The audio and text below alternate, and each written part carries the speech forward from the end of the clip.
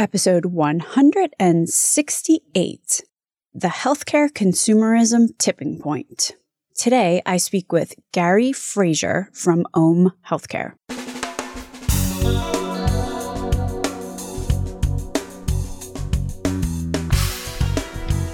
American healthcare entrepreneurs and executives you want to know. Talking. Relentlessly seeking value. Ever since I recorded in between episode 16 about healthcare consumerism, I've been getting a lot of feedback, let's just say. Apparently, I excel at stirring up trouble. So I am pleased to bring you other points of view on the tangled web we call healthcare consumerism.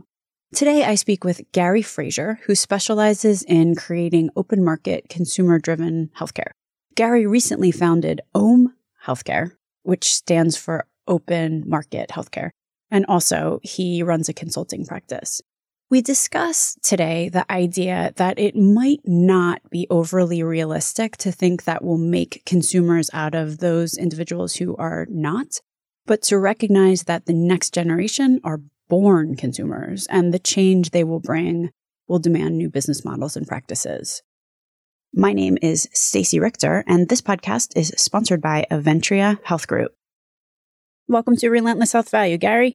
Thank you. Happy to be here. Does it behoove a hospital system, just being particularly frank here, does it behoove a hospital system to engage or encourage healthcare consumerism? There's this great quote I saw on Twitter floating around the other day. I think it was by John Updike. If someone's salary depends on something, it's really hard to get them to do something counter to that. And, you know, to a large degree, if a consumer is willing to pay whatever and a hospital is not accountable or responsible or has no incentive to adjust the price accordingly, why would a hospital train a bunch of discerning, price-conscious? They wouldn't. You hit it on the head. As long as the incentives are set up the way they are for all of the parties, all of the stakeholders, the hospitals, the medical groups, the health plans, if all of them are set up to where there is no internal incentives to do such a thing, then it will never happen. We will continue to basically be in this position where the hospitals have to get heads in beds, volume, even though acute care is sick care, and even though the rhetoric is about well care, we're saying all the right things about well care and outpatient and education for patients. Yet, if you look at the consolidation in the industry, if you look at the fact that we are building systems for sick care, we are expanding systems for sick care, actions speak louder than words, right? We're saying a lot about this environment where it's going to be more ambulatory and less on the acute care side, but the industry is not behaving in that way. And that means that the incentives, as you just pointed out, are not driving towards what we're saying we should be moving towards. And the same thing goes for the insurers, and the same thing goes for the medical groups. We're all locked in this dance of reimbursement. Are there examples outside of healthcare which you might call attention to as an analog or a learning opportunity for those in the healthcare industry? Yes. So a good example would be, we can use the airline industry. Back in the day, a ticket to fly somewhere cost generally an exorbitant amount. Very few people could actually fly, and therefore you had things like Greyhound and Amtrak and other options in driving to get to places because plane tickets weren't cheap. And then in came discount airlines. Obviously, prices were transparent. So I would say that's the difference maker, because healthcare is probably the only industry that exists where you don't know how much something costs before you buy it. But I digress. The point is that you had major airlines who had all the makings and the tools and the resources to do what the discount airlines did. But for whatever reason, when the discount airlines came into play, the major airlines, they couldn't adapt. They still are kind of struggling with the discount airlines being able to come into their space and basically take away incremental volume and market share and grow in what I'll say the middle class space. That's because of what we call the innovator's dilemma sometimes. But you have a situation where you're so big and you make so much money doing what you do, your bread and butter, that to shift your resources or change your incentives to build a new book of business that leans towards the future, which is why discount airlines even exist, because we had reached a tipping point in our population in the world where there was a large enough group of people that really just wanted to shop on price. And then the internet came along, and then you had Kayak, and you had all these, all of a sudden it just tipped the scales to where even the big airlines, they started to lose money because they had to lower their prices to compete against the discount airlines. And it just didn't work out very well. So you started seeing consolidation in that industry. If I'm connecting the dots, what I'm saying is that we have very large health systems who are continuing to consolidate. We have very large payers, which are also consolidating. They are doubling down on the traditional status quo book of business because that's all they know. And that's how they're built. And the people who run those companies have been in those businesses for 20, 30 years. Now, we're getting to an inflection point, and we're already kind of there, where you've got a new generation of what we call millennials primarily. They're larger than the baby boomer generation. They've already gone through, as they age, right now they're like in their late 30s, but as they age, they've already toppled other major industries like the taxi industry, like the hotel industry, with Ubers and Airbnbs. They don't like our current healthcare system. They don't like how antiquated it is because they're not sick yet. Our big guys, the people with the resources, the people with the wherewithal, just like the big airlines, but in this case, the hospital systems, they're not paying attention because it's just not a part of their payment package. It's just not a part of their book of business. We've been so stuck on sick care that what's going to happen is someone will come in, just like the discount airlines came in, and they're going to start running circles around the old traditional legacy health systems. And they're going to do it by taking on that population that is being ignored because they're not the sickest and the most expensive yet. So are you suggesting that millennials actually are healthcare consumers? Yes, they are healthcare consumers, but the system has not adjusted to make it easy for them to do what they do, to be effective healthcare consumers. So the answer is absolutely yes, they are.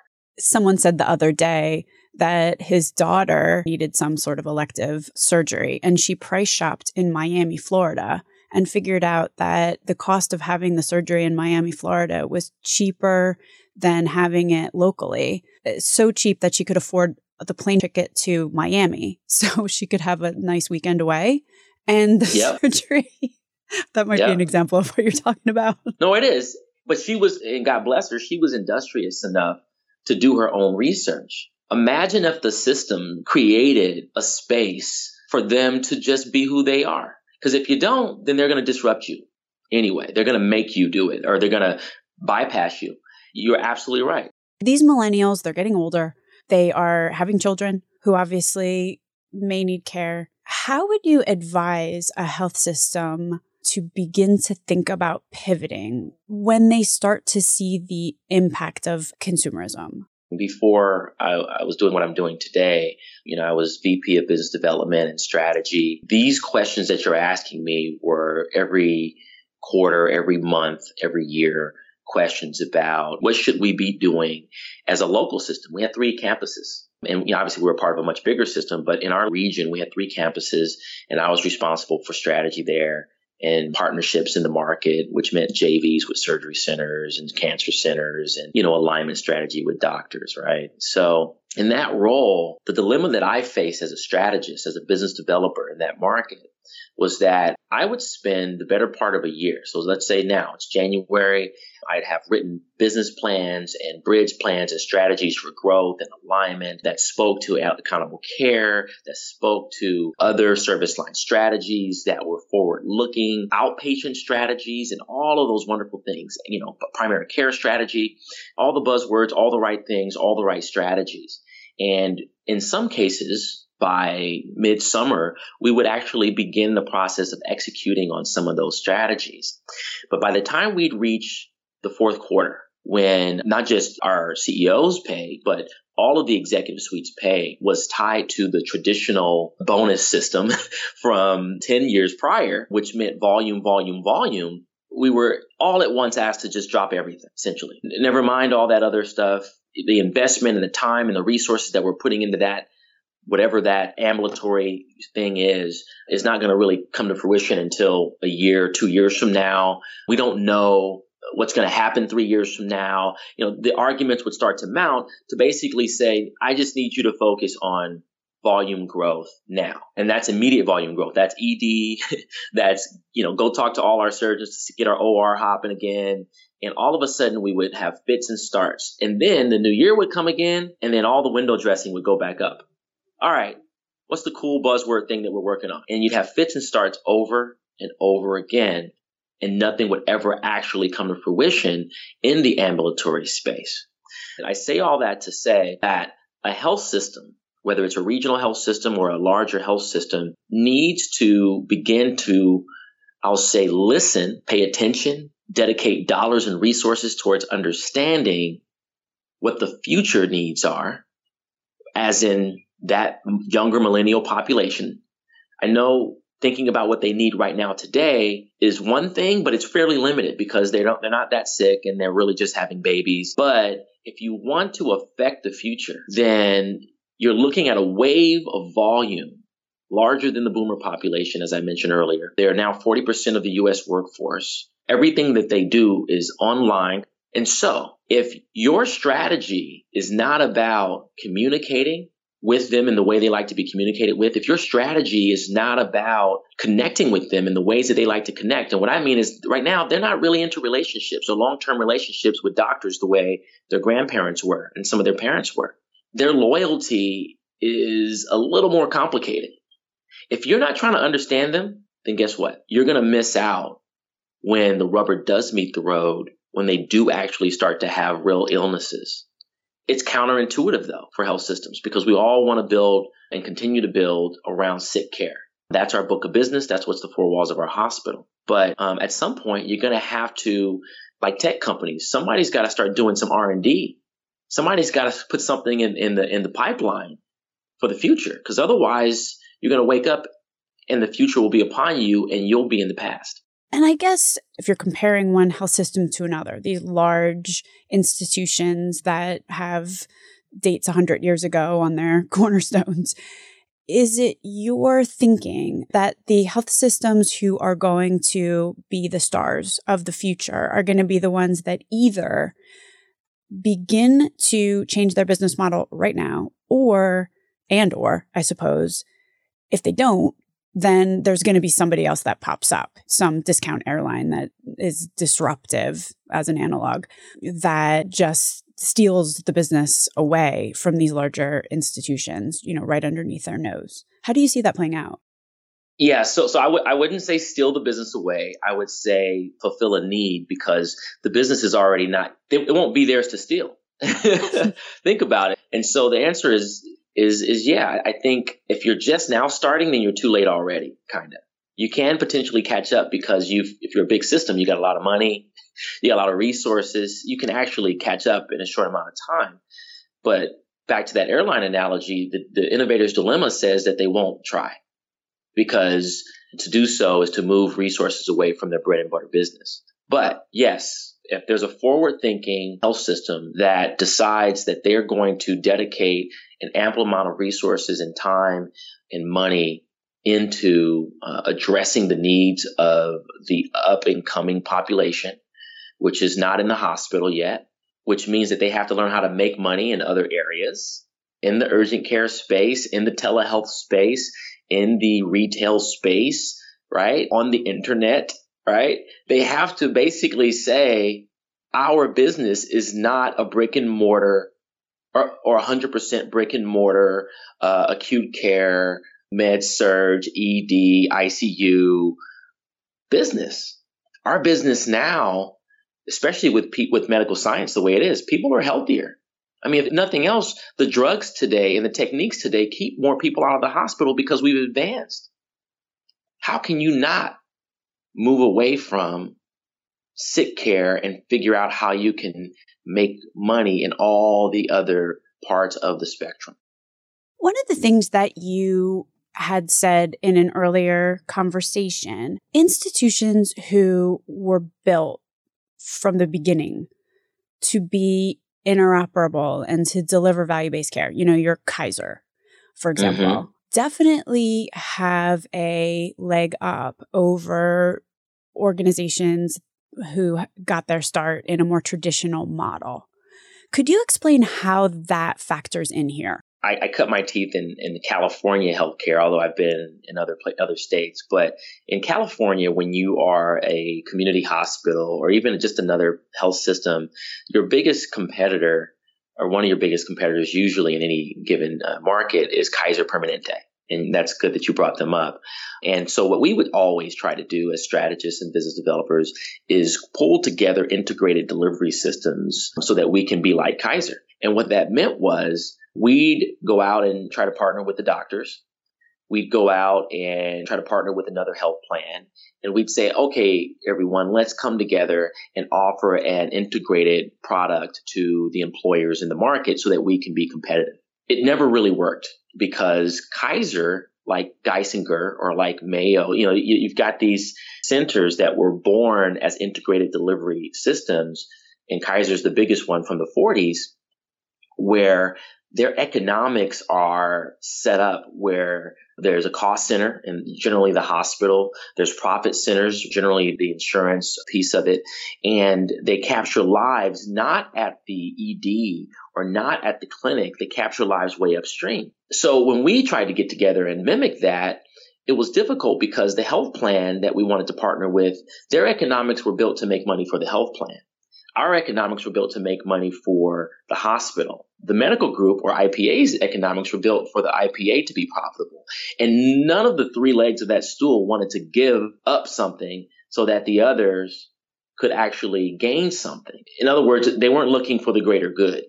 And so it never really fully worked out to where we could be competitive because we weren't born that way. Hospitals trying to be like Kaiser, pull together integrated delivery systems. Kaiser and others born like Kaiser run circles around them. That's why Kaiser does so well.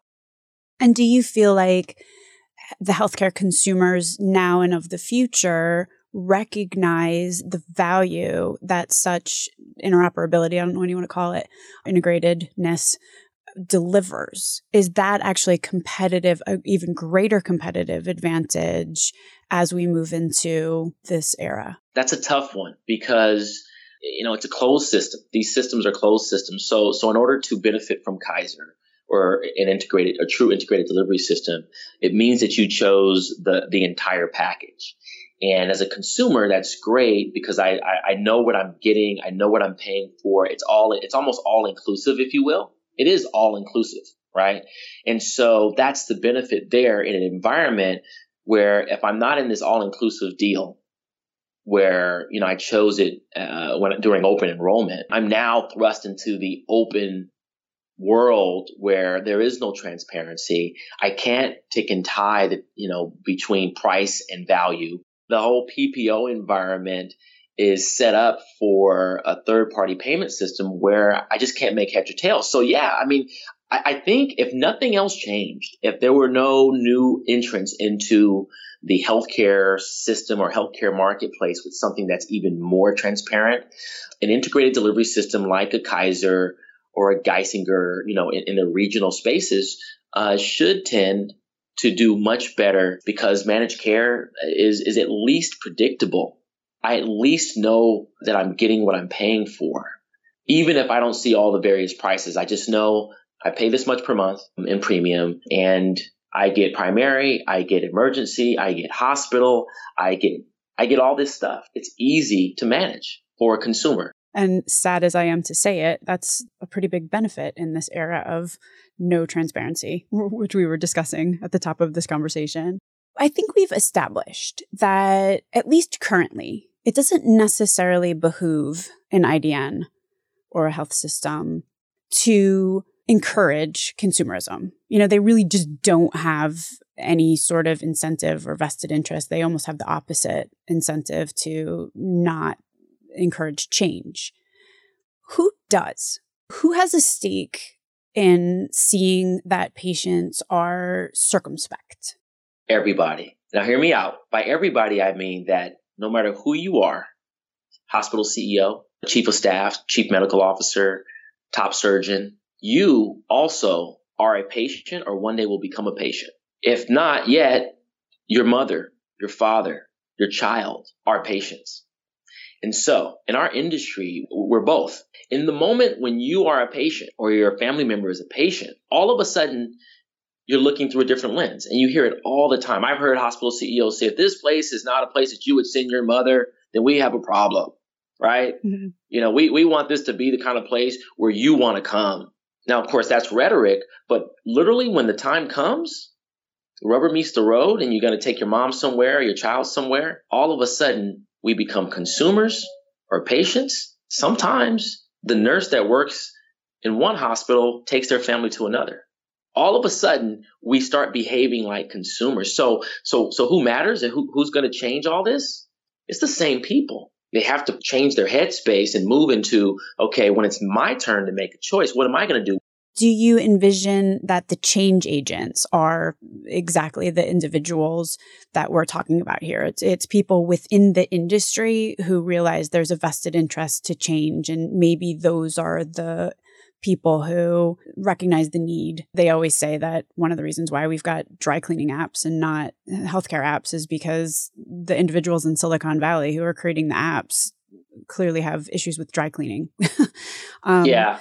So maybe the wave of innovation is going to come from those people who recognize it, and then kind of as a long tail, and I'm thinking of disparities in care here. If you've got a population who is healthcare literacy is an issue, all of the issues that come with that cohort, they're just simply going to benefit from the change agents taking care of themselves.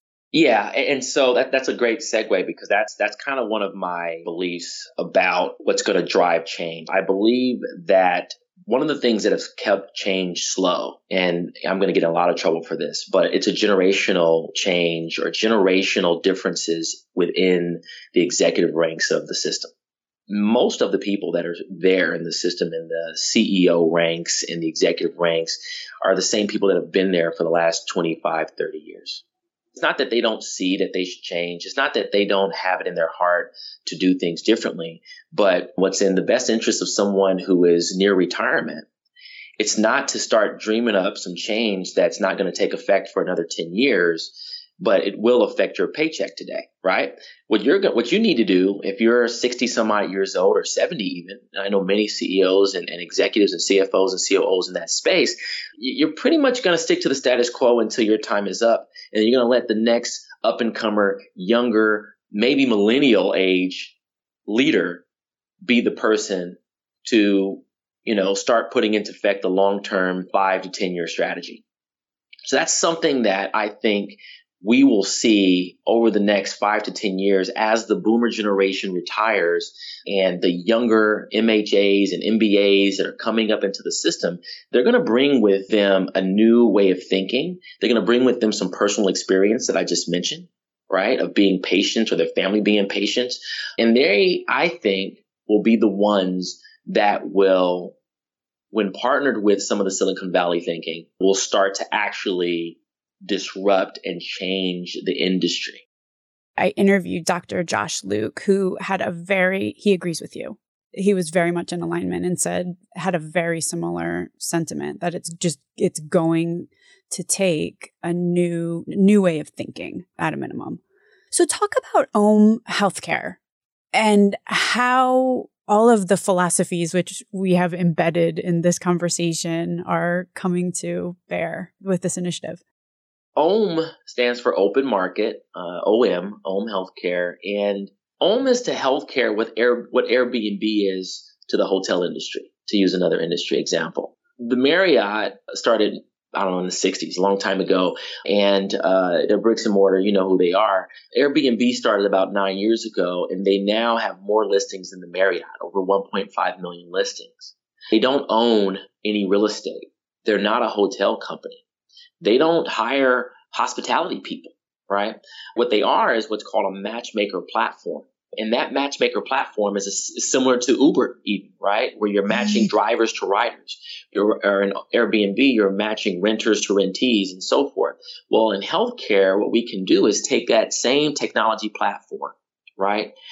Which basically levels the playing field. I mean, that's what that's doing. It's making it so that the little guys can do what the big guys can do. That's why the Airbnb person, every grandparent that owns some extra property in Maui can use it as an Airbnb when they're not there. What that does is allow for organic growth, rapid growth and scalability, and it meets the demand and access demand for that book of business, which in that case is hotels. There's an app, so there's technology that allows everything to happen, where a patient can go in or a consumer can go in and shop around and see prices and see ratings and see reviews. But the real value or the real business is the fact that we're changing the economics. So it's also a network. We're creating the first cash-based provider network, which is to say that local providers will be offering their services at cash rates or direct pay rates. What you'll do is go around, get local providers in a geography to say that they would like to be part of this network. And as you say, cash pay. So you negotiate the cash pay price, it sounds like. I do not negotiate a cash pay price. In a free market environment, no one negotiates the cash pay price except for the provider and except for the consumer and the seller. So you show the cash pay price. So somebody goes into the app and they look and, okay, here's the 8 places you can get an MRI and here's what they all cost. That's right. And then what happens in Economics 101, the consumers and where they go dictate to the sellers or the providers what price point they need to be at. And so you start to see equilibrium. You start to see prices come down generally because now they're being competitive. Now price and quality is starting to connect, because the consumers are able to say, I went to Dr. So-and-so or I went to this imaging center and service was great. It was efficient. I didn't wait 2 hours. And yes, it's well worth it. And then other consumers see that and they start to migrate their volume. The other competitors in the market will have to say, wow, we need to step up our game. We need to make sure people aren't waiting as long. We need to make sure our staff is friendly. All of those things start to take effect in healthcare, whereas today they don't. And where can people go for more information about OHM if they are interested in looking into this? Well, we have a website. It's www.omhealthcare.com. And we will be soon, as in the next 30 days, February, releasing a series of what we call webisodes to kind of start to talk about. So it's kind of like a videotaped focus group where we have millennials in the room and we have a primary care physician in the room. And we're talking about the system as it is and where a free market, open environment would actually be helpful. And the fact that this generation now is poised to do just that. So we're really focusing on that millennial population because I think they're being ignored. I thank you so much for being on the podcast today, Gary. Thank you. It was fun. Links to everything discussed on the program today can be found at relentlesshealthvalue.com. If you visit the website, relentlesshealthvalue.com, you will also find a complete listing of all of the shows that we have published thus far with leading entrepreneurs and executives in the healthcare space today.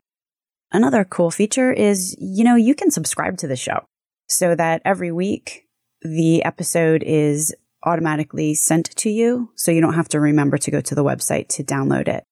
Thanks so much for listening.